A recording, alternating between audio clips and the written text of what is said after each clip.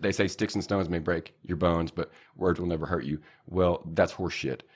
Words hurt bad, and words can hurt forever. Oh, here we go again.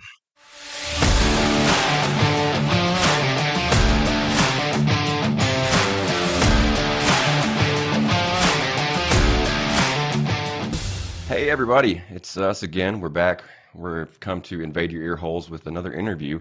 We're talking to a wonderful dad. He comes to us from Spain, actually, so we're jumping all over the world again. His name is Jesse Swede, and he is involved in parent leadership.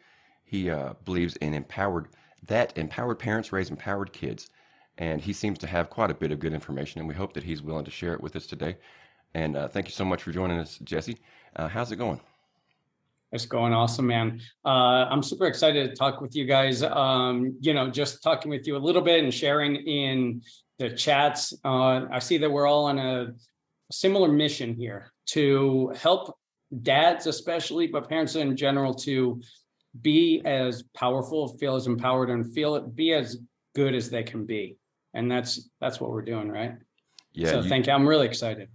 You hit the nail on the head with that one. That's pretty much what we're trying to do. We want to give dads, just one more resource in what seems like a desert of resources when it comes to fathers. And we think that, like you said, an empowered father teaches and raises kids that, can only improve the world around us.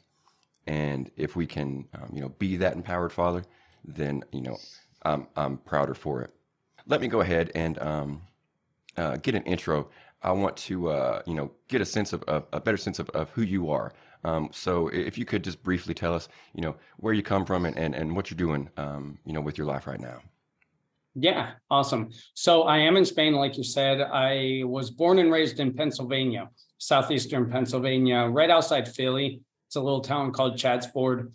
And it's where the Brandywine battlefield is, things like that. But in 2006, I started a teaching career in South Korea. So before coming to Spain, I lived in South Korea, intended always to come back here to Spain because I visited here and fell in love with it. I ended up staying in South Korea for 7 years and teaching English from, to kids from 5 years old all the way to working adults. So, and then here in Spain, I did the same thing. I've been working in education since 2006 for about 17 years, which makes me feel old, but that's beside the point. And it's cool because as a teacher, you can see the world. I've seen many teachers who saw education as really difficult, but if you allow yourself, it can be such a teaching and learning experience. And I almost felt that when I started to become a parent, I had an unfair advantage to other parents, including my children's mother. We're separated now, but I saw that certain things stress parents out so much that they didn't stress me out so much because I saw those stages in other kids before my kids reached that age. And that's kind of the experience I like to share with others as far as like my experience teaching and then my experience as a parent and also as a martial arts instructor, different things like that. But yeah, so I'm living here in Spain. I've been here since 2013 and no plans on obviously leaving anytime soon because my kids were born here. Right on. Cool. Hey, that is cool. That is neat. Thanks.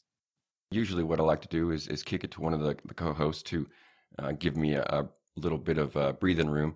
My anxiety is always at a fever pitch at the start of these interviews. So Sam never fails us. I'm going to go ahead and kick it to Sam and let him throw out one of his questions and see where that takes us. I want you take over for a second there, Sam. That sounds great. All right, I appreciate it. Jesse, again, thanks for joining us on this recording of this episode. It's really neat to meet another dad from a different corner of the globe. And like I said, with that being said, since you were born in America and have been, I wouldn't say like an expat, but transplanted over to Spain, what is the most surprising thing about the Spanish culture most people don't know about, whether it be about food or, transportation or some kind of social things that they do there? Do you have any examples or anything like that? I'm trying to think. You threw me off when you said what people don't expect. I don't know. You expect the Spanish people to be like slow, slow moving and relaxed, and they are. You expect them to be kind of like socially open and kind of welcoming, and they are to an extent. You have different kinds, but there are. Nothing. I would say nothing really surprised me. That caught me off guard. What I wasn't expecting. One thing you think that everyone in the whole world speaks English. I mean, that's why I had a job to teach English. But as Spanish people, many of them, they know English more than they use. So that kind of surprised me coming from South Korea, where they wanted every chance. Maybe it's because we look different, so much different from the Asian, Asian countries, but they took every chance that they could to speak English and to practice their English. And whereas not so much here, but no, pretty much what I was expecting is the Spanish culture is, what I got. Is it? Okay. Yeah. Right. What do you, I so know that what, there's some. how about if I can throw one back at you? What's kind of something you have in mind of what, a stereotype, any three of you, that I can say, yeah, that's true, or that's not true? Is there anything like that you have in mind? Actually, I could kind of give an example question about maybe a cultural difference that we don't consider or we don't ever think about. Say, for example, a breakfast food in Spain, is completely different than a breakfast food that we would eat or consider. Like I don't know, do they eat cornflakes, a bowl of cornflakes for dinner? That's a dinner food for them. There are things like that. That was going to be like a question that, hey, I did not know that, or I didn't consider that. So that was going to be it for me. Yeah, that's cool. So yeah, I think that's an interesting thing. I've never thought about it, but I think that eating cereal late at night for dinner, I think that's a very American thing, come to think of it. Right. But which I love it. I had to stop buying cereal. On a side note, I had to stop buying cereal because I would just go through a box in like 2 nights. So I just How did I know? How did I know? Yeah, I got lots of dads apparently have that craving. So. Yeah, no, their breakfast, they keep it simple, like a toast with like ham maybe or something like that. And it's really small. Mm-hmm. Yeah. Right. So I know that my time spent in Europe, on and off over some years, I did notice some things that were different than American culture, or like what we see in our little corner of the globe in this hemisphere. Like public transportation is pretty advanced, and it's pretty darn efficient over there. You don't really have to own a vehicle to travel to get to where you need. And even if you did, the licensing and the testing and the permits to even get that is really expensive. And so a lot of people don't even rely on that. Public transportation, for example, it's really boss over there. It's great. It is. It's almost more convenient to take public transportation than have your car and go through all that, the testing, like you said, and the expenses and parking. Yeah, especially here in the city. Mm-hmm. And when you go to like public places like parks or events, there's not like really any kind of like surcharge. Everybody can kind of fit in at the beach, and where some places allow certain kinds of, I guess, activities. If it's an adult only beach, or this one's got some environmental hazards, like swim at your own risk because there might be sharks in this part. So but they don't charge you for that. Like if you needed the license to go fishing, I don't think there's anything like that. Yeah, I don't know about that, but yeah, there's not a charge to go on the beach. Like I think in the United States, in some places, a lot of places you have to pay to go on the beach, right? Are they private? Some of them, yeah. Or so I guess some of them are privately owned, and you don't have access to it anyway. Yeah, I don't think they have that here. Not the places I've been to, anyway. Right. Okay. Well, all right. And that leads me to another question then, if that's okay. What kind of family-friendly places? I'm sorry, some kind of family-friendly places, to travel to are there in your region that you would recommend to the listeners or to anybody? Yeah. So, well, I live in Seville. And in Seville, there are a couple different water parks that we go to. My kids love going to the water parks. Going down giant water slides and things like that. They're a lot of fun. And then right outside of the city, there are a lot of like good scenery, like in the mountains, what they call Sierra, like just outside of the city. There are good lookout spots, lakes, different caves, things like that. There's a lot of cool nature spots just outside of the city here. And then of course, we're not that far from the beach here. So like an hour to a close beach, an hour and a half. It's that's convenient. That's a short hop. Yeah. Oh. Yeah. Yeah, thanks for answering that question. Oh, that's really neat. So Seville, is it pronounced Seville? They pronounce it Sevilla, and then so Sevilla? It's with an A, but they put an E on the end, so it's Seville for foreigners, and I think the French use an E. Okay. Yeah. Dirty French. They use an E for everything. Well, let's not keep things away from Dan for too long. What do you guys talk about, Dan? Share something with us. It's kind of a silly question, but I ask all of our international guests the same thing. In your, I guess I'll say in your travels or whatever to South Korea and now to Spain or whatever, how do those two places in particular view Americans on the whole? Like, are we arrogant pricks, or how do they, because that's what like all the movies and those stupid Americans, like that, like, is that true or what? No. In South Korea, it's different in both places actually. So that's interesting. In South Korea, they're very hospitable to foreigners, especially foreigners from like the United States, from Canada. And they really respect us a lot. And a lot of it's due to their history and our history together and things like that. And in Spain, the same, I think, in other places in Europe, I think it's not the negative idea that a lot of, like I kind of expected coming here. I think the worst part of it is American expats who are self-deprecating and embarrassed by our own, it's kind of like when your family, like your dad does something and you think it's embarrassing. You're like, oh my God, stop that. When you're in high school, but your friends might think it's funny. I think it's like that, like, we're like, oh my God, like, my country does this, like, guns or whatever, like, whatever your view on guns is, whatever. But it's like that embarrassment over certain things. You know what I mean? So I think that's where most of like the negative ideas come from. Does that make sense? Yeah. So more of a country than the people kind of thing.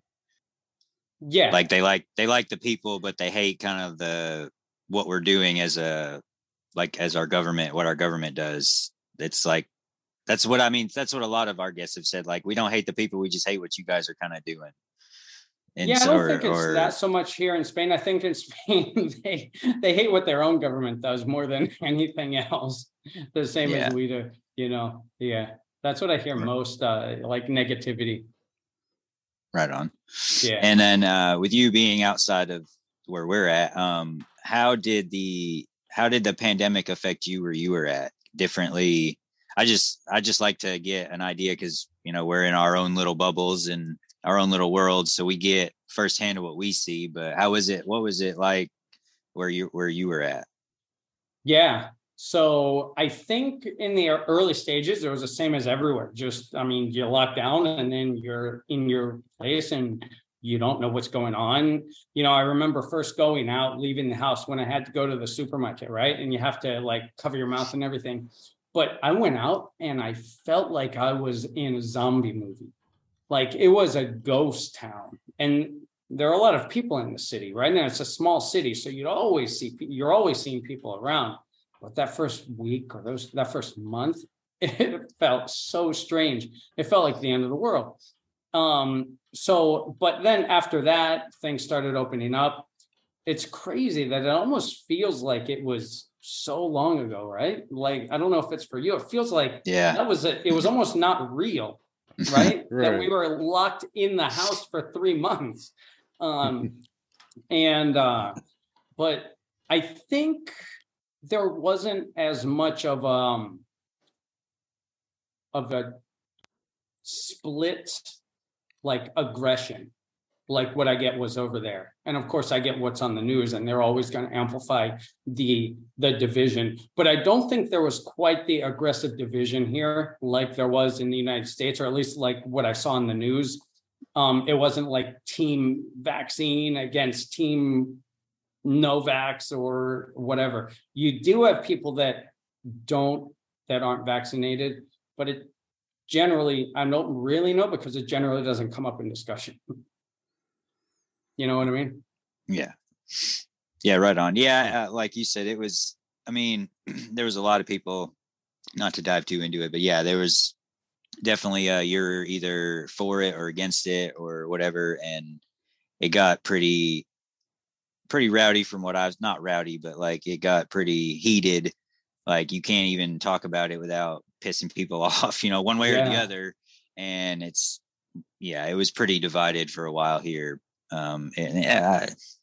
Now, like you said, it seems so long ago that we don't even, it's not even really a topic anymore really around here, at least in our little area. But yeah, I was just curious of like, you know, how it affected you and compared to what we went through. Like we were, you know, we're in the South, so it was kind of lax a little bit more so than like up north or whatever. They were, you know, they took it quote unquote more seriously or whatever. They had stricter regulations and all that than kind of what I saw around here. But I was just wondering, being out of the country, what it was like in different parts of the world.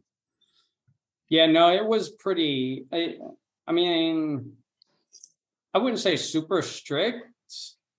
Well, I mean, other than being locked in your house for 3 months, that was kind of strict, but that was like across the board, across the world. Right. Yeah. But after that, I think we were, something that's interesting in the United States, and if I think I'm right about this, but correct me if I'm wrong, it varied from state to state.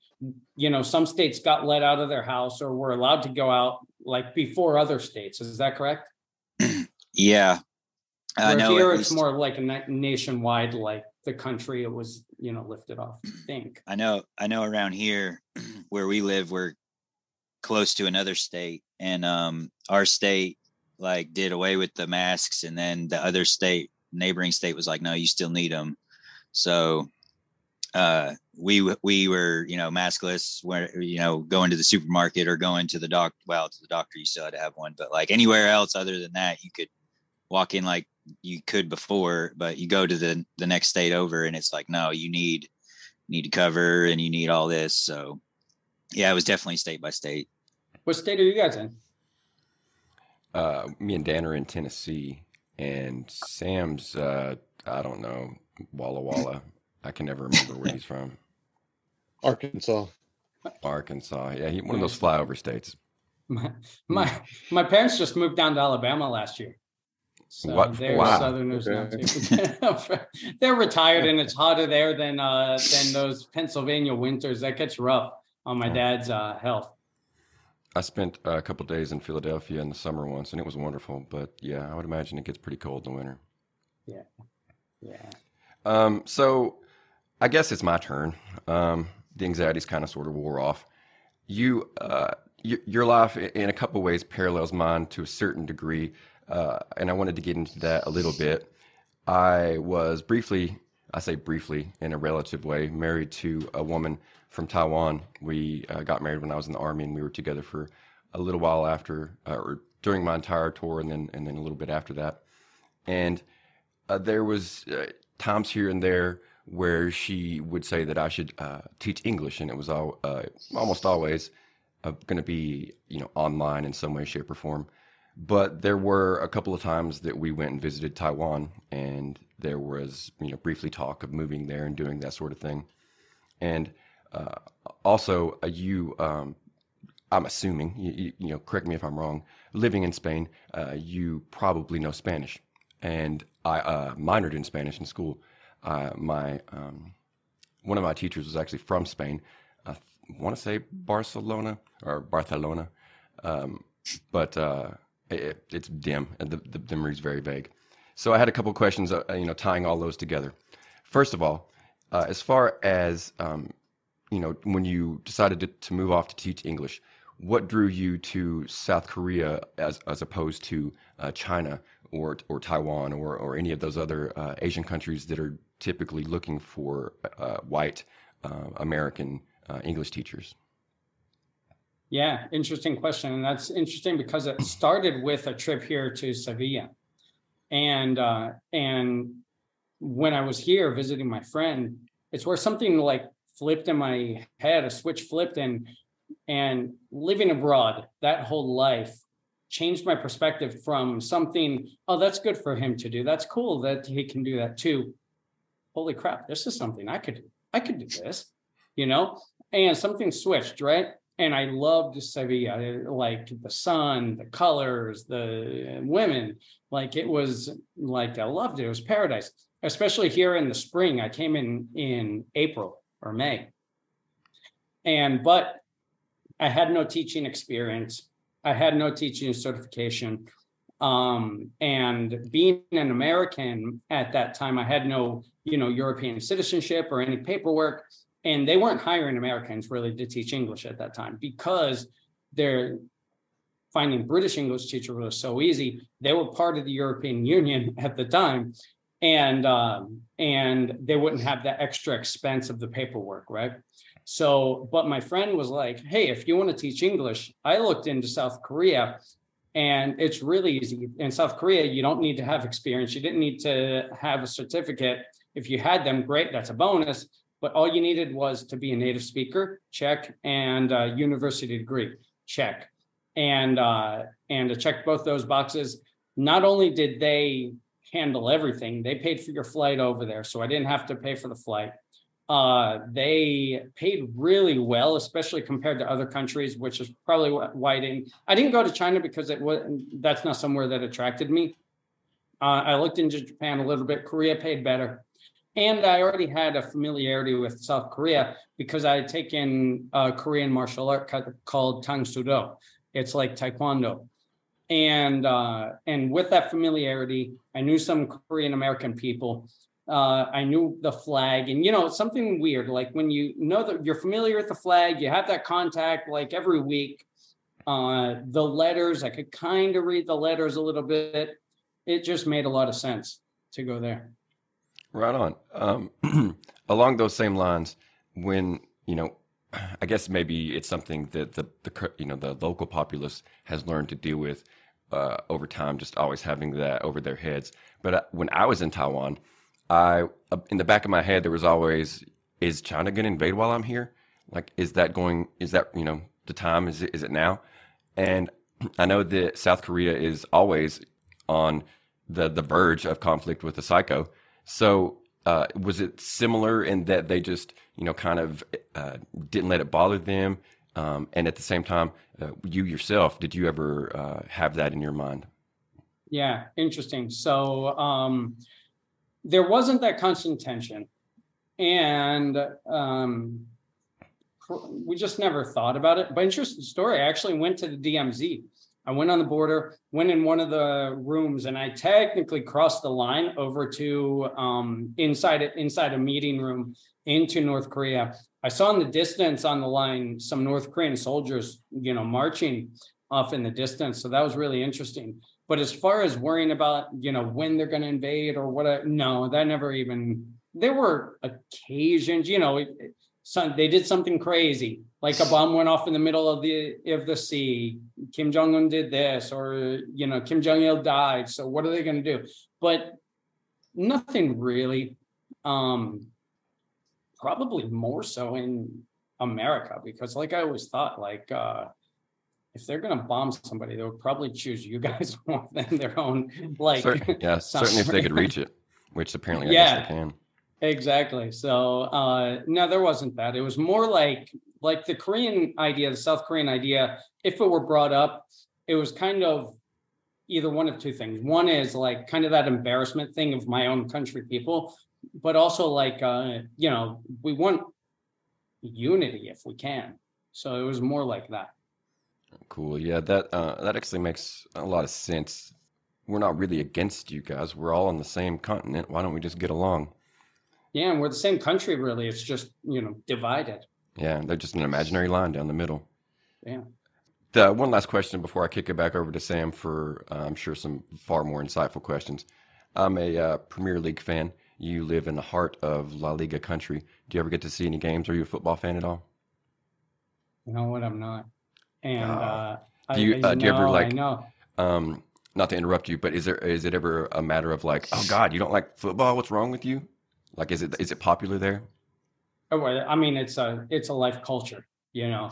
It's a culture. Like you see kids playing, like it is such a part of their culture. It's amazing to see what some of these kids do with a soccer ball, what they call a football. You know, like 8 years old, 10 years old. Like I look at them, I'm like, they're just like kicking the ball around, you know, like we throw a football around or baseball or something. They're just like kicking it around, but they're using their feet kind of like hands and the control that they have. I remember I was teaching one time in middle school, and there was there there was a circle of kids, and they were playing with the soccer ball, kicking it back and forth. And the teacher kind of were like, okay, guys, like, come on in. And she didn't really have much control of the class. And I was like a teacher's assistant. So I was like, guys, let's go. And they, you know, they weren't paying attention. They were kicking the ball. And there was this one kid, he didn't strike you as like the athletic type. You know what I mean? But here's an example of how ingrained it is in the culture. And me being a guy, as we do, when you see a ball, you go for it. I mean, it's just like instinct. You see a ball, you go for it. I'm like, okay, guys, let's go. And I thought I was going to take the ball away from this kid. He just like effortlessly took the ball and was like, boom, boom, and passed it to somebody else. I was like, oh man, I'm the teacher. And I just got, you know, juked out. And I just had to laugh at myself for trying that. But yeah, it's a part of the culture here. And it's not, they don't really say like, oh my God, you don't like football. But I will say, I'm surprised, and I have that reaction when I meet a Spaniard who doesn't like football, which that's happened only a couple of times. But I'm like, whoa, you're like me. I'm the same way with American football. I don't really like it, but it seems like everybody around me, it's like the end all be all. Oh man, especially the South, huh? Yeah, for sure. I mean, give me the Atlanta Braves every time. I'll walk over the Tennessee Titans to get to a Braves game. There you go. So anyways, back to Sam with maybe even a dad question. Who knows? But we'll find out together. Take it away, Sam. All right. So your two children that you have, you know, your 8-year-old and your 5-year-old, since they were born there and raised there, what are some regional foods that you get for them in their area that they enjoy the most? Something that, you know, if we were traveling or passing through, you know, on a vacation or a business trip or something, would you, you know, recommend a particular restaurant or a particular dish or something that, you know, you can only find in your area? You know what? Something I found, that's an interesting question, because you would think that they have regional foods that they like, but it is so funny. Kids are kids.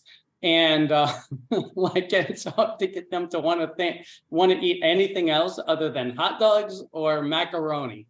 And their macaroni is like macaroni with tomato sauce. But it's crazy how kids are kids, you know, and how much of a fight it is. Not even a fight, because I don't let it be a fight, but like to eat broccoli and things like that. But yeah, they love pizza. They love macaroni with tomato sauce. They love hot dogs. And kind of hamburgers when we have them. Right. But yeah, Spanish food, like Spanish, like what they call tapas, like they don't really like, because my daughter doesn't like seafood, which is a big thing here. And yeah, kids are kids when it comes to that.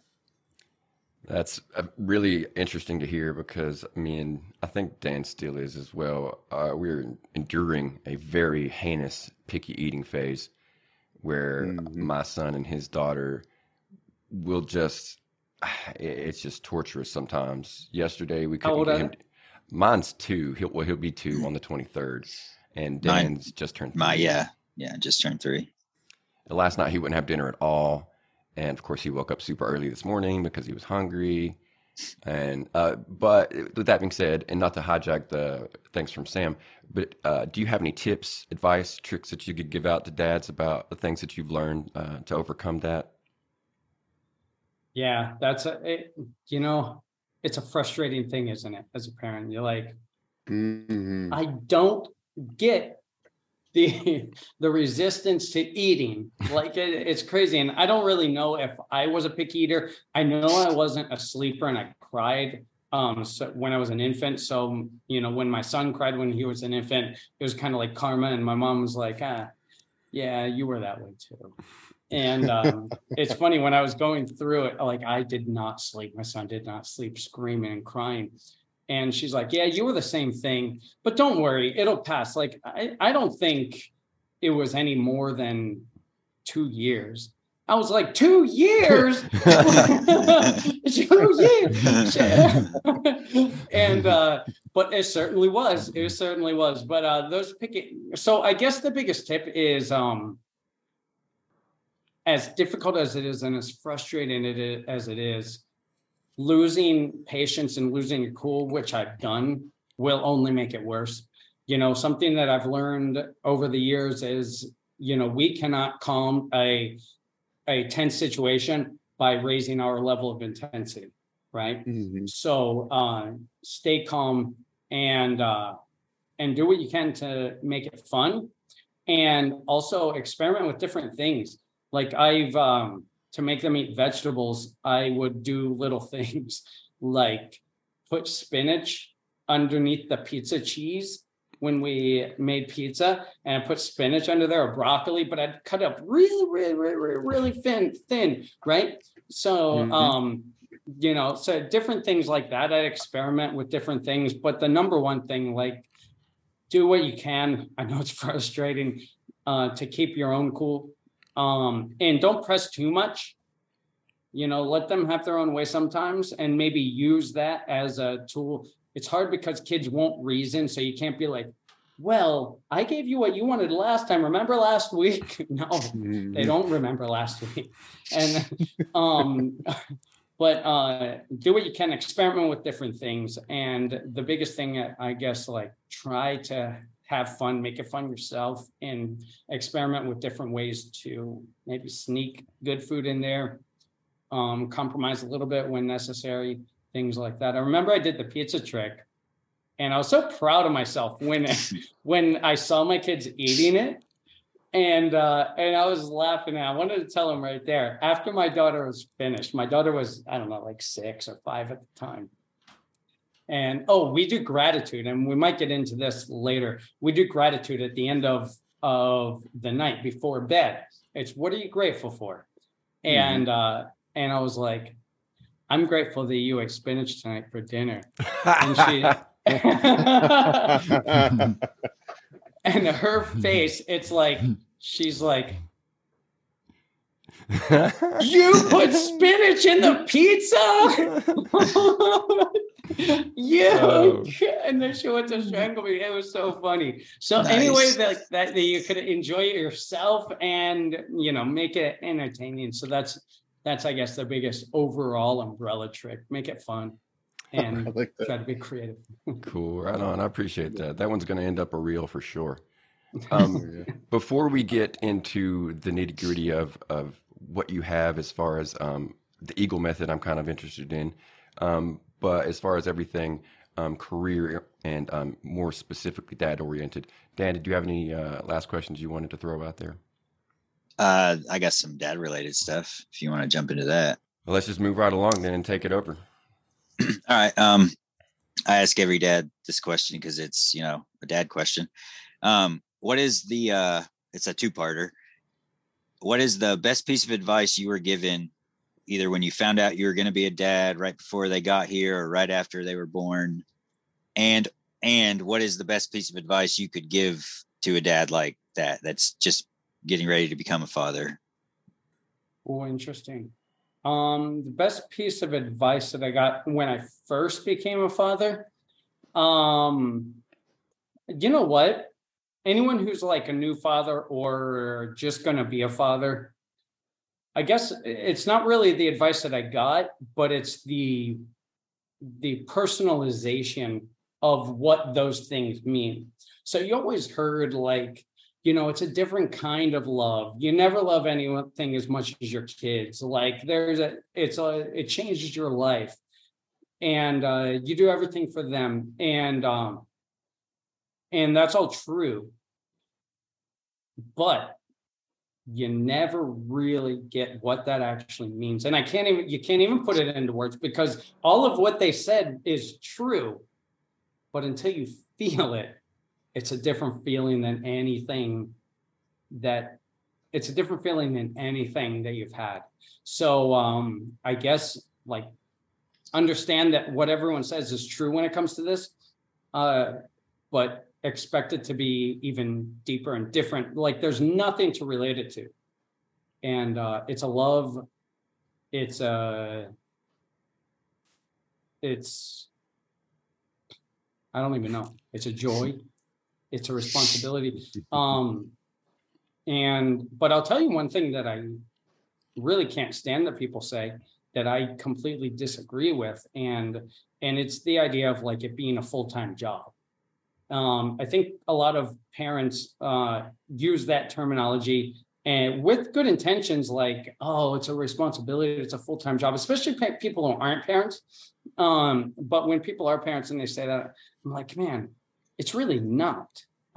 Yes, you are a parent 24/7, but it's not a 24/7 job. They go to, school or daycare, they're sleeping, things like that. But also, it's not a job any more than any other relationship that you have as a job.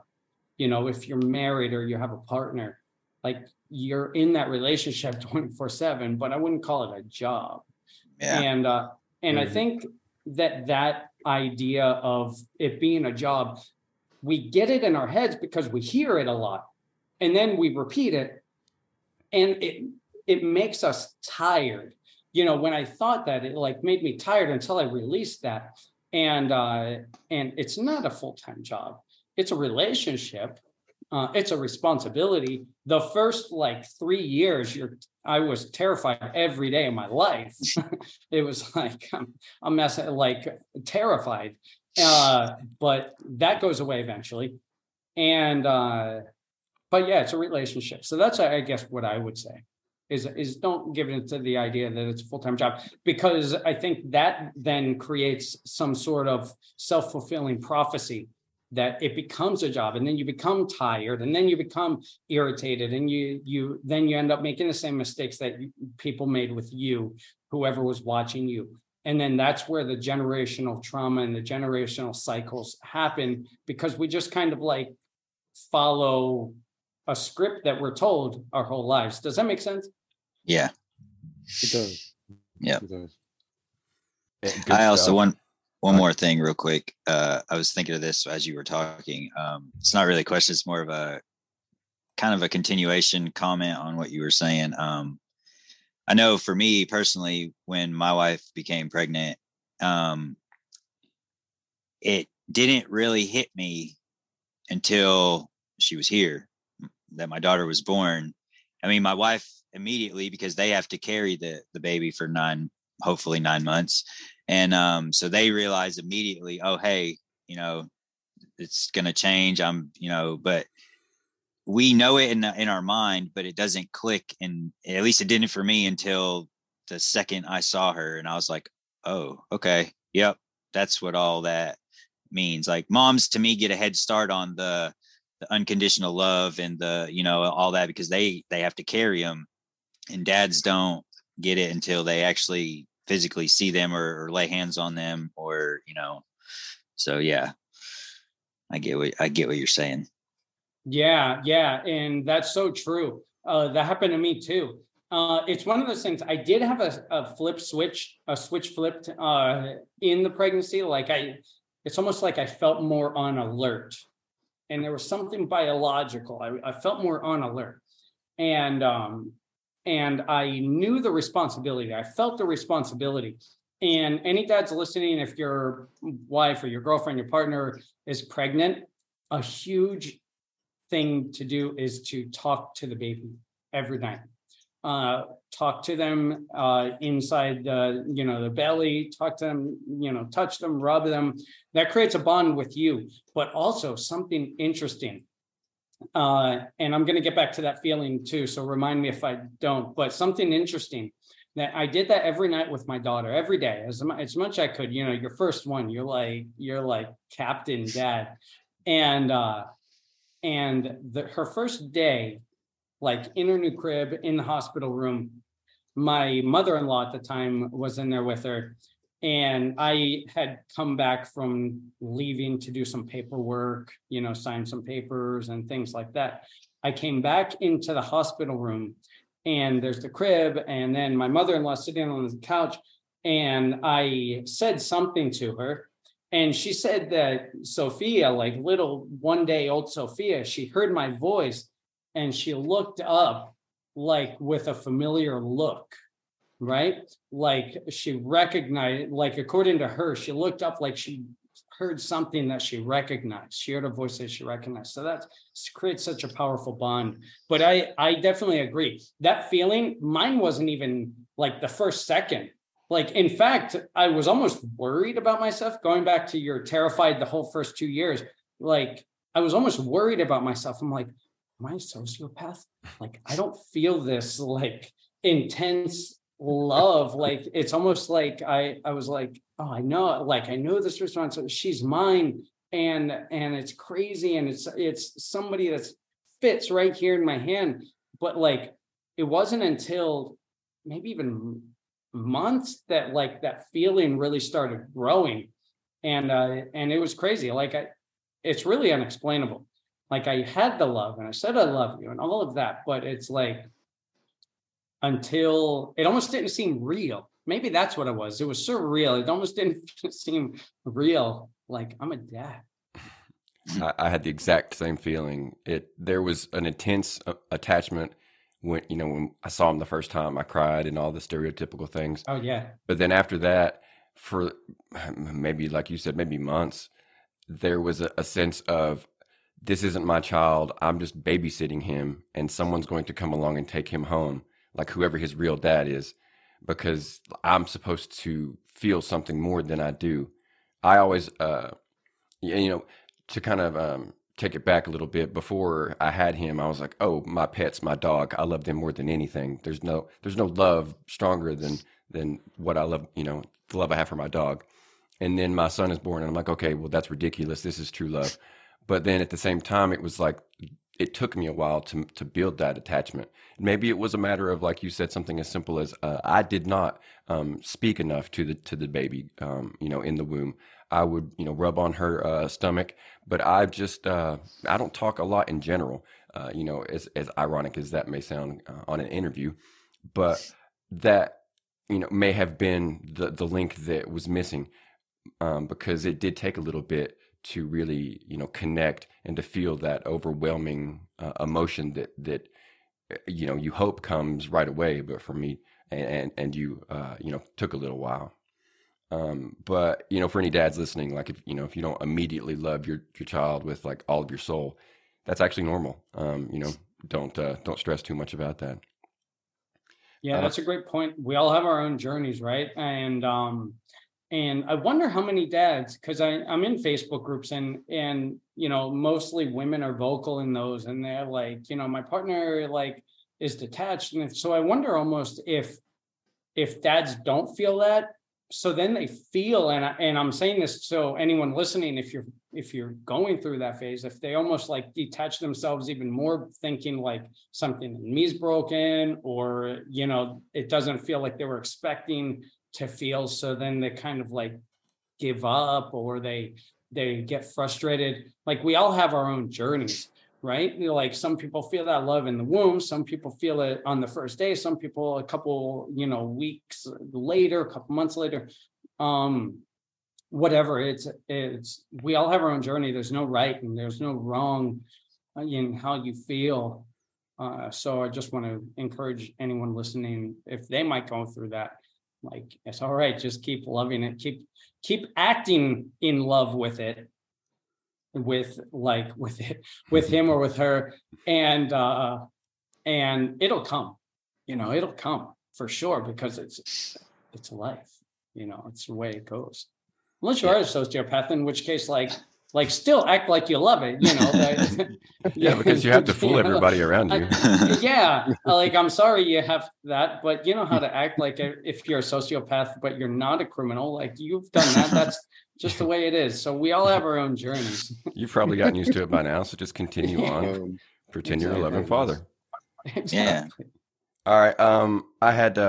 I do have a couple things, but Sam, did you have anything that you could throw out there, dad related, to really give some good content to our sparse but dedicated listenership?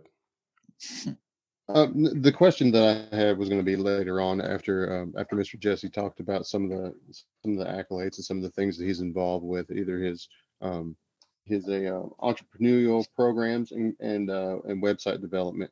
So I think once he gets into a little bit more about that, I may have a question later on. Ooh, something to look forward to. All right. Foreshadowing. Okay, so in that case, I wanted to kind of get into some of the words that you use.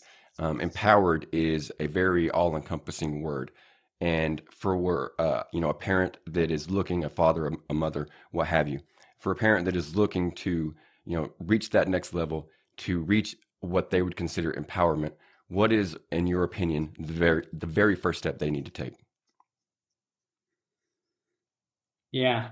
Love yourself. Think about you first, and do the proper healing that you need to do on yourself first. Go back to the little boy or the little girl inside of you that needs love and care and support. Go back to them first. It's a very common thing, again, with the cliches, like everything I do is for my kids. I live for my kids. I sacrifice for my kids. Well, maybe you need to stop doing that right now. Maybe the thing that will help your kids thrive the most is for you to heal yourself and to love yourself. It's like on an airplane, when the gas masks come down and they give their whole spiel, and they say, when the gas masks come down, you put your gas mask on first before you put on your child's. Because why? Because if you don't take care of yourself first, you might not be able to take care of your child, because you might, pass out. It's the same thing. So many parents, I see themselves draining themselves of energy, of love, of resources, of impact, trying to give to their children, but they themselves are depleted. So they're giving from a depleted source. And I'd say the first thing that you should do, that all of us should do, is to put ourselves first. Get selfish. And I don't mean like F you to the world, but maybe that's necessary for a little bit. But put yourself first, but with the intention, like I'm putting myself first so that I can give more to my child, to my partner, to my community, to my parents, to my whatever. But put yourself first. Take care of that little boy or that little girl that's inside. Do some healing within. Do some work within, some forgiveness within. Fill your tank with love so you can give a sufficient amount of love, and then have more to spare. So I think that's the first step. Cool. That's actually a really, really great advice, just all the way around. Oh, yeah. With that being said, do you, in your opinion, without making any judgments one way or the other, do you think that a father or mother can take that introspective look on their own, or is it sometimes necessary for a therapy in one form or fashion? It's very difficult to do it on your own. And by on your own, I mean, like without anything. So at least start with personal development book, personal development YouTube videos, personal development podcasts, and I mean like counseling, like some input to help you guide you through exploring yourself. That's the first, because you don't really know what to look for. I mean, how many times has anyone like started meditation and they last like 2 minutes because they're like, you start thinking, not even 2 minutes, probably when you first start, you start thinking of like things you have to do today, or things you shouldn't have said yesterday that you said, or like, what the F am I doing? I'm so tired and bored, or whatever. Like your mind starts wandering. So you need that guidance to at least talk you through, focus on your breath, come back to your breath, come back to the center, right? So in that form, at least start, if you don't want to pay for therapy, or have a stigma against therapy or something at first, start with at least a book. Go to the self-help section, the personal development section, get a book, search on YouTube, inner child work, shadow work. That's a great place to start. Consciousness. I talk about conscious parenting a lot. Look up some videos on conscious parenting, conscious living consciously, getting out of old pattern and cycles, right?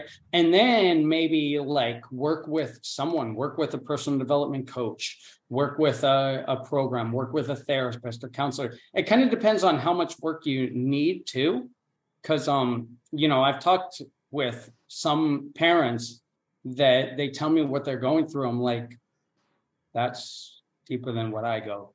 Like, you need some, like, let's get you some real help. You know what I mean?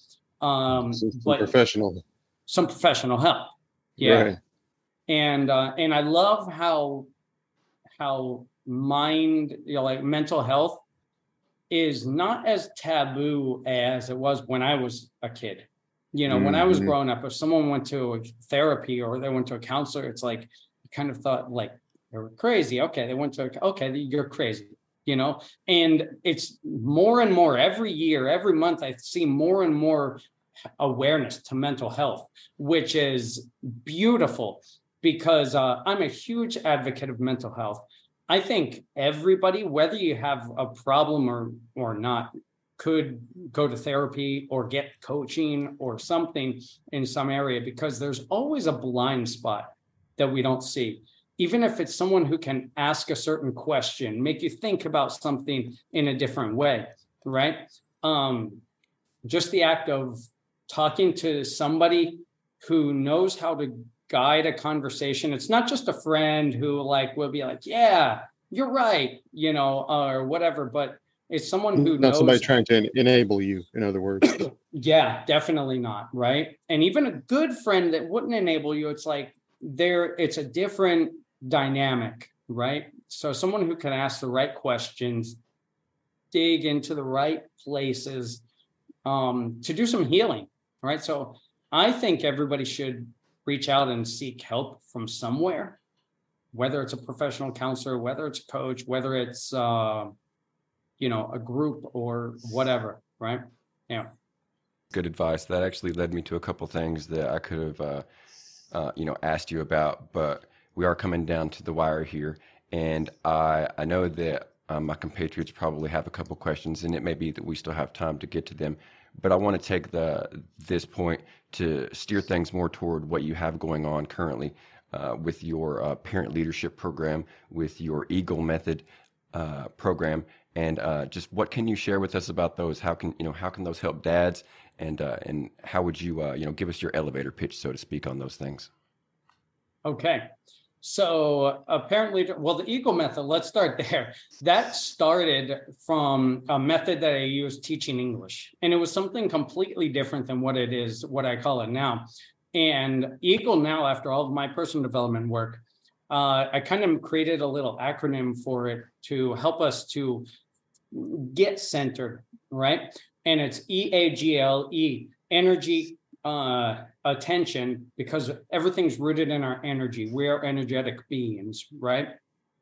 Even down to our molecules that are moving and shaking. We're energy, even on a subatomic level. Energy, where our attention goes, our energy flows, right? So what's your attention on? That's the A, right? So many people are like, they're focused on what I don't have, my relationships and not working out.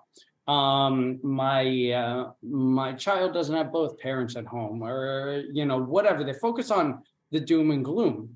We started talking about COVID, everything was like all in the news. It's so disastrous. It's this, it's that, everything, like everything in the news. Stop watching the news first, everyone. Like, stop watching the news. It's just Preach. Yeah, buddy. right. Yeah. But it really is. It's designed to draw negativity because that's what draws our attention. I don't even get my weather from the news anymore. No, I get it from the app. Yeah. Dan just walks outside and looks up at the sky. Yep. It's summer. It's going to be hot. EA, attention, energy, attention, gratitude. Gratitude. Everything is gratitude. I said that we do gratitude every night. I do gratitude every morning. Like, live in a state of gratitude. So, and that which our attention goes, our energy flows and it grows. So whatever you're grateful for and what you get your attention, it will grow and expand, right? Including the love for your kids. We talked about, like, we didn't have that loving feeling. I believe that since I continued behaving in that way, that I acted in love, that probably grew my love, my feeling love even stronger, right? Because my attention and my energy went there. So EAG, gratitude. L, learn, and E, evolve. And that's kind of just coincidence because the Eagle method meant something completely different, but I'm keeping it because it works. And that's kind of a philosophy that I go by in life. And as far as a parent leadership, that's a community where parents can go and feel like they're a part, that they're not alone. Many parents, they feel like they're alone. They feel lost. They feel like, what am I doing? They finish the night with this guilty feeling, or finish the week focused on the negative, how they blew up at their kids, how they lost control. They have that guilty feeling. Or they're just like, I don't know what to do. Maybe their child's getting bullied. Maybe, maybe they don't feel confident talking about, whatever, intimate things and whatever, talking, because maybe they were bullied as kids and they don't know how to handle it, or whatever. But it's just a place where we can come together. I give my thoughts. I give a workshop once a month, and then we have weekly Q&As just to help guide and to help, direct you, shine light on some areas that might be dark, things like that. And, regular email support. This is a place to get support and to feel like you're not alone. Right on. So basically a resource for dads and parents in general. Yeah. So awesome. That sounds really cool. And that the Eagle motto, I'm damn close to getting that tattooed. That's awesome. That's really great. That's a really great motto. I made sure to write that down. But I know Sam said that he had a question that was going to kind of maybe, possibly, hopefully be attached to what we're currently talking about, at least tangentially. So, hey, if I'm at all right, Sam, why don't you go ahead and kick that out for us? And if it's not, I'll do what I can to bring it back to this. Oh my goodness, like so many adjectives, verbs, and all that extra wordage there. Corey, appreciate that. Just covering my butt. Absolutely. Yeah, I get it. So you were a traveling English teacher, and you've been doing that, it seems like quite successfully for a number of years. And that's I think that could open up a lot of doors, for even further travel to other places and corners of the globe, and just, having that communion or that ability to, make a connection to another culture, bringing, English there, and learning a little bit about where you've traveled, in different corners of the globe along the way. I mean, I kind of envy you. That's a hell of an opportunity. With that being said, do you have any other tips for kids that are trying to learn a second language, to try to learn something bilingual and, at an early age, either through a school program or something on their own that they've been interested in? Yeah. First of all, thank you for those kind words. And it's funny, when I went from teaching to thinking about helping parents, my first iteration of helping parents was helping them raise bilingual kids. So, and kids are such a sponge when it comes to this.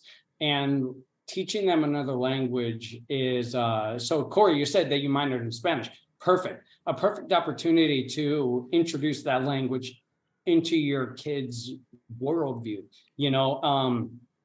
because it will have so many benefits down the road. So the first thing is to input before output, right? Even from 0 to 5 years old, our kids are the most influential. We set the foundation for the people that they're going to be, right? And from 0 to 2 years old, that's when we form our pronunciation and we hear, the accents and everything. So as much input as you can, the better, right? So put songs in your desired language, or not even your desired language, other languages, right? Italian, French, Chinese, whatever. Put music. If you put the TV on Netflix or something, if there's an option for your desired language, which there most likely is nowadays, put that on for them, because they have their whole world open in your native language, right? So if you include this, make your house like a little bubble for the second language. That's what we did with our kids. Like, I was kind of really, a stickler at first with the TV goes on. Excuse me. The TV goes on in English. I spoke to them always in English. So their world with me, my Spanish has suffered a little bit as a result, but like their world with me was in English. And now they're, very comfortable with English. So input before output. The second point is to make it fun, right? I said I was a stickler with language, but I was never like ham-fisted with forcing English. I always found a way to make it fun. Yeah. Make it fun, kind of like what we said earlier with eating, right? Make it fun. So I remember one time, my daughter, around 2 years old, I was putting on Netflix, Masha and the Bear or something. And she was going to preschool or, daycare or whatever in Spanish. Her whole world is Spanish, but TV was English. She's like, English, no. And I was faced with that, dilemma. Was like, so do I force English and then make a bad connection? Because I don't want to make a negative connection with English. And I was like, you don't want to watch this in English? No, English, no.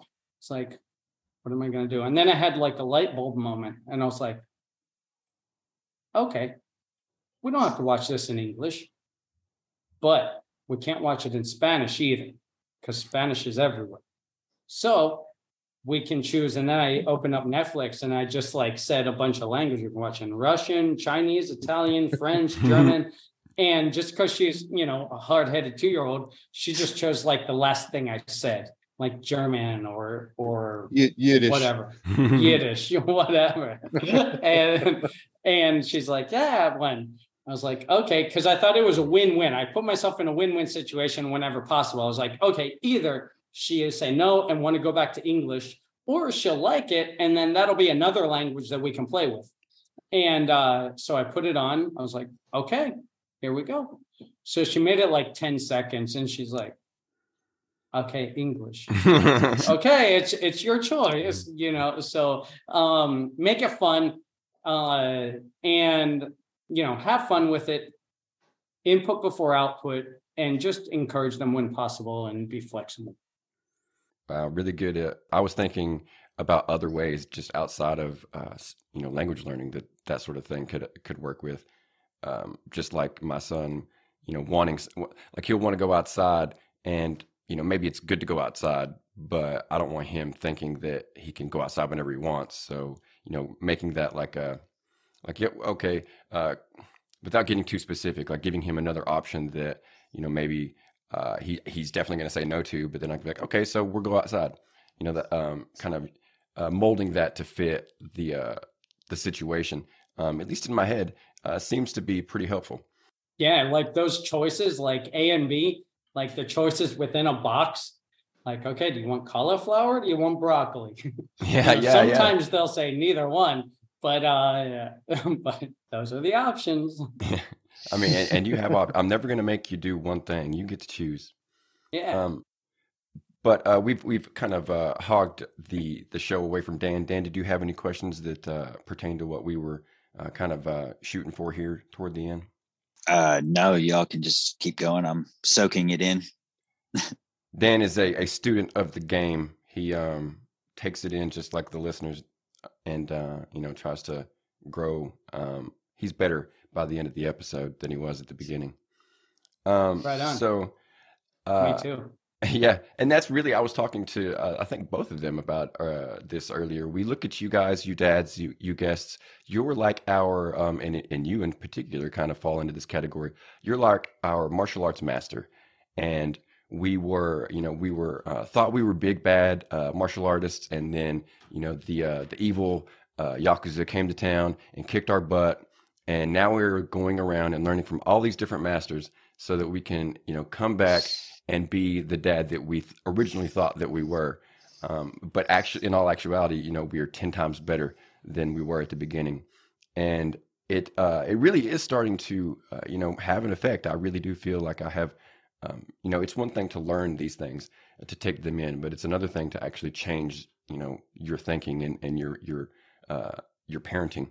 And I think I'm finally starting to take it from an intellectual level to a practical level. And it's definitely giving me more confidence to find out that things that I had done almost arbitrarily just so happened to be something that many other dads were already doing, which in my mind majority makes right in that particular situation, though given every child is different. It's good to know that I just kind of fell into the right path on a couple of different things, and then speaking about those things, you learn more about them, and I really do feel like, if I was a freshman when the podcast started, I'm certainly now at least a sophomore, and, looking to grow and learn even more until hopefully one day, I'm that martial arts master that is teaching the next, up and comer, the next Bruce Lee. And, I can look in fondness at his progress, at least partially because of what I, taught and shared. And what you, the guest, gave us initially, the ingredients, so to speak, and then the food that we make, enlightens their path and makes their journey as dads, just a little bit easier. At least that's what we hope for. Yeah, that's so awesome. Those are such kind and powerful words too, and I think that's the journey, right? With everyone, we can be the teacher and the student to everyone we meet. As I'm sure you guys have said many times, and I say, like, my kids are my greatest teacher, and I'm better every day thanks to them.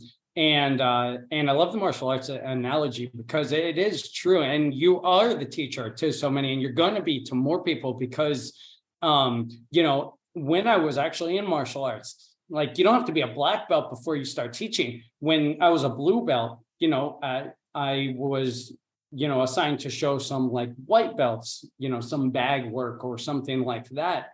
And that's just the level. And then when you think that you've arrived, then there's always someone that you learn from, and you learn from like new people, and you learn from everyone. And just from the nature of like you guys producing something like this consistently, like it's always on your minds. And the same thing with me, it's always on my mind to become better. And that helps me just in and of itself. Like, how am I going to navigate through this situation,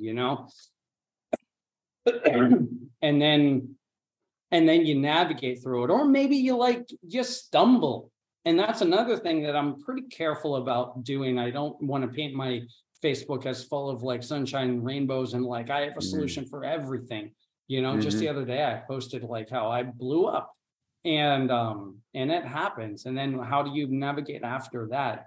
And I think just producing something like this to help others, you're putting yourself in a leadership position. And then when we're put in a leadership position, we kind of like grow into that position, right? And I just applaud what you guys are doing with this, especially targeting dads, especially we talked about in the beginning. And there aren't many resources like this specifically for dads, and it's highly needed. So I applaud you guys for doing something like this. I appreciate that. Thank you.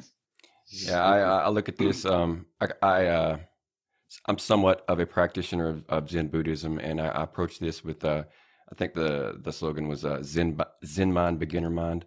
At least that was a book that I read. Everybody has something to teach me, even my child, and I just try to be extra open during these interviews to take in every little bit that I can, every scrap of advice and every tip, and so that I can improve and evolve. Just so I can learn and evolve, and then be grateful for it. I'm 3/4 of the way through Eagle as already. So before we kick this out and let you go, and let me say that I thank you so much for your time. I know that as a dad and as a working man, it's hard to claw out a little bit of time to talk to complete strangers from across the world, and we do appreciate you coming on and sharing your story, sharing your advice. And I do want to get that out there, and thank you so much for that. But before we let you go, I did want to give Sam this brief time to cover anything else that he might still have, because he always, as I said, comes with the good stuff. And we do have something from Dan to close us out and send us home on a happy note. But before we get there, did you have anything else, Sam? No, other than I know that you mentioned something earlier about being in a different family structure, other than being a husband, wife, or a mother, father, or however you want to configure that particular nuclear family. What would be some things as far as are you still currently like a single dad? Yeah. Okay. Yeah, we co-parent. Got you. I myself am a single dad, have been for just a few years. And you were talking about navigating these things kind of like with more or less, I'm just going to generalize it, with grace and poise, more or less, just trying to do the best you can with what you have and not letting it bog you down. There are some things, that can change. I mean, that are within your ability to change, like how you react to a situation or a decision that you make based off of, I guess, the facts presented in front of you. But it's what would be, something from a single dad's point of view that you would offer as like a little tidbit of advice? Yeah, good question. So we can be single dads for many reasons. So I guess I'm going to talk specifically about the separated ones. I don't really have much to say about, like, if you lost your partner, that's I don't have experience with that. But as a separated couple, the kids' needs come first. And the kids' needs aren't just like clothes on the back. It's a supported structure. And something that's very important to say is that even if a marriage or a partnership, a family, nuclear family, like you said, didn't work, that doesn't mean that you are a failure. I think so many people would call that and say, like, I have a failed marriage. Well, you have a marriage that, like, the relationship didn't work. And and if you've identified that and you're separated and you're both in a better place, then I think that's a success. And if it's not a success now because maybe you feel bad or you feel guilty or you've been kicking yourself, you don't have to kick yourself, because this is the road that's in front of you now. And I think it's important to say, like, even if you have a marriage that didn't work, it doesn't mean that you're a failure. Even if the marriage is a failure, that if you want to use that word, the marriage is a failure, it doesn't mean that you're a failure, because the only way that we can be a failure is if we give up on ourselves and we give up on our kids. And the important thing is never say anything bad about the other parent. You can't control what they say about you. And fortunately, in my case, we both have we have a better relationship and friendship now than when we were together. But I know a lot of people are not that way. Right. But as far as like taking leadership, you can't control what the other person says. You can control what you say. And don't ever talk bad about the other person. A lot of people say don't say anything negative about the other parent in front of your kids. I would take that one step farther and say, even if you're by yourself in the shower with no one else around, try to catch yourself at those words, because anything you say in private, it'll come out in public. And those same words might come out in some places when you don't want them to, when your kids are around. And that's still your child's mother, or your child's father. And plus that affects negatively on you if you say something negative to them. So taking care of the kids is taking care of them mentally and emotionally. And I know there are a lot of complicated situations in the single parenting space and the separation space. But you can always control what you think and what you do, and how you feel. How you feel is harder to control, but we can. And just don't give up. Don't see yourself as a failure. Separate your emotional state from that physical failure, that physical loss, because the whole thing is, something every day I count in my wins. What's a win that I had today? That's another habit that I have with my kids every night that they're here before bed. What's a win that you had today? And things about wins, tracking your wins and losses in the day. That was a bad decision. That was a loss. I didn't have to handle that way. But the thing about losses is they can always be turned into wins. And that's something I teach my kids too. And even if your marriage was a loss, maybe they cheated or you were fighting or finances or whatever, losses can always be turned into wins. Every day that you have a breath, it's another chance. And so many people live with the same day for 365 days in a row, and they don't live 1 year, they live 1 day. And if we just move forward, put that behind it, that was a loss, we can turn it into a win with our next decision. And that reflects back on that principle you stated earlier in the Eagle format, with gratitude. Even though it was a loss, there was still some level of gratitude that you can acquire from it, based off of what you learned, either what to do or not to do, or that experience, and how to not put yourself in that position again in the future. Yeah, absolutely. Absolutely. When I left, we separated and I left, I was essentially homeless for a month and a half.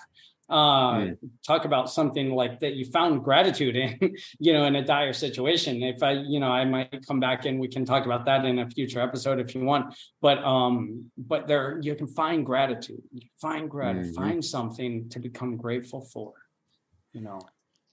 Yeah, you've said it infinitely better than I could, but I think that to kind of dumb down your very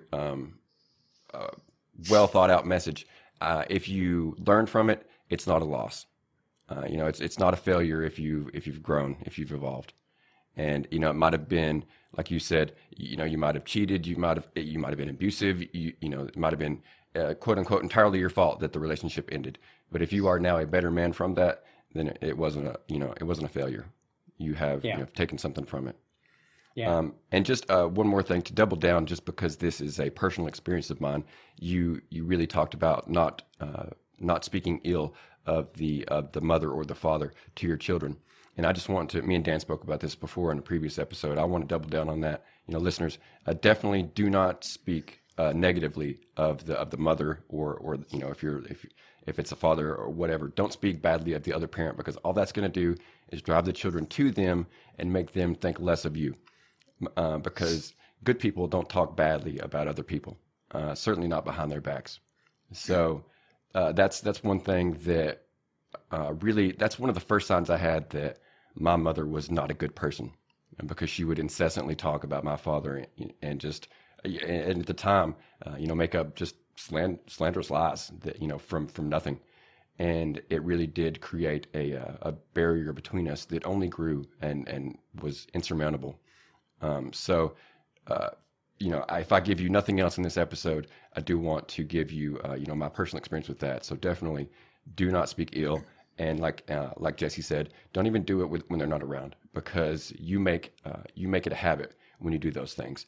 And it's inevitable that it's going to sneak out, that F&B or, whatever the case may be in front of your kids. And words are hard to come back from. They say sticks and stones may break your bones, but words will never hurt you. Well, that's horseshit. Words hurt bad, and words can hurt forever. Words can destroy relationships. So be careful with what you say. With that kind of preaching out of the way, I just wanted to give you these last couple minutes to talk about anything else that we might have missed, or that you had to, that you wanted to get out there.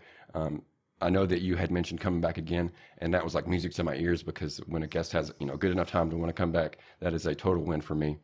But with that being said, just in these last few minutes, did you have anything else that you wanted to get out there to the dads or share in some way?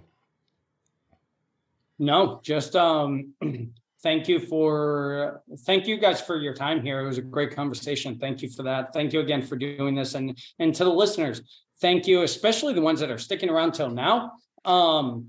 Thank you for taking the time and investing in yourself with wanting to be better, right?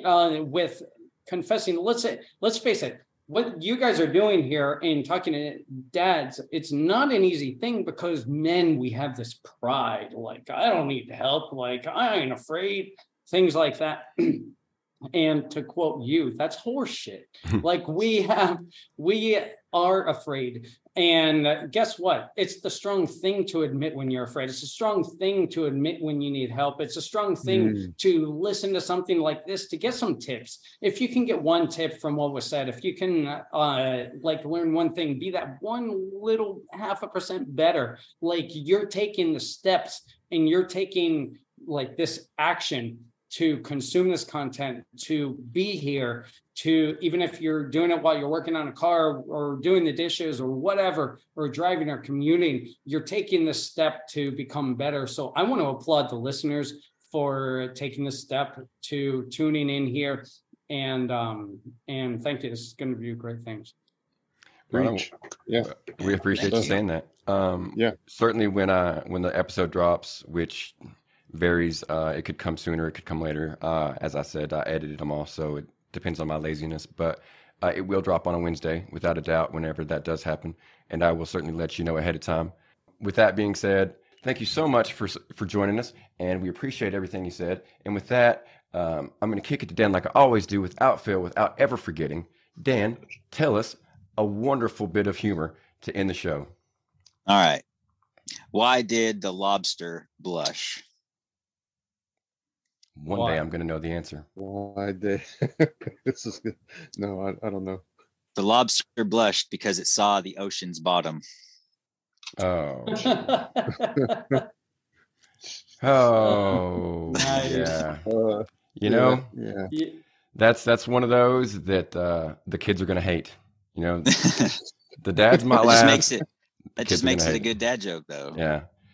Even the ones that really like make me just a percentage dumber, they make me smile. So, their wins. I guess I learned from it. I got an email the other day with maps spelled backwards. Yeah, it was spam. Oh, I can only thank you for that. Nice. I appreciate that. Coming one for one. We're gonna turn into a dad joke show at some point. We're gonna have we'll hire another co-host it's just his job to, like, every time there's space, he's gonna be like da da da da da da da da, and then we'll all laugh, and then he'll go quiet again until we all come to the next break, and that's when we're gonna kick off. That's when we're gonna get famous. They're gonna be like, oh, all that advice, man, I don't care about the advice. I'm a good enough dad. All I want to do is laugh. There's a popular TikTok channel with those dad jokes. I've heard about it, and I keep saying I'm going to check it out. Maybe this will be the impetus I needed. That's where I stole mine from, by the way. All right. So I know the caliber that they're bringing, and oh man, when I heard that one, I don't know if it's going to be on air, probably not. But when I heard that one, I mean, I was just sitting here, and you see funny things like. But it's genuinely funny, but you're not going to laugh out loud. Man, I was cracking up for 5 minutes just laughing at that, the layers of that thing. I hope somebody got the same enjoyment out of it. Now, with that, for the first time, not redone, I'm going to go ahead and throw it to my co-host and let them, say their goodbyes before I kick us out of here. Well, Jesse, I appreciate you making the time for us, and lots of great info, man. I'm going to definitely try to incorporate some of it into my journey and try to become a better person. So I appreciate you coming on and appreciate you sharing all your wonderful wisdom with us. Thank you. Like the guys said, thank you for showing up, and we appreciate you taking the time out of your day to talk with us. And yeah, I'm going to send you some friend requests. We can stay in touch, and hopefully we can get some good networking going on, and keep reaching out to new and other prospective dads. Totally. Let's do it. And I'm just going to say, check you later, Jesse. Have a good rest of your weekend. Check you later. Thank you. You too. Thanks, guys.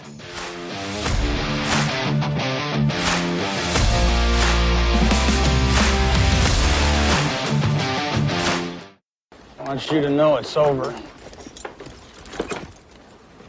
Well, bye. You smell that, Bill? Smells like someone died. And that's been Your Two Dads. Goodbye, everybody.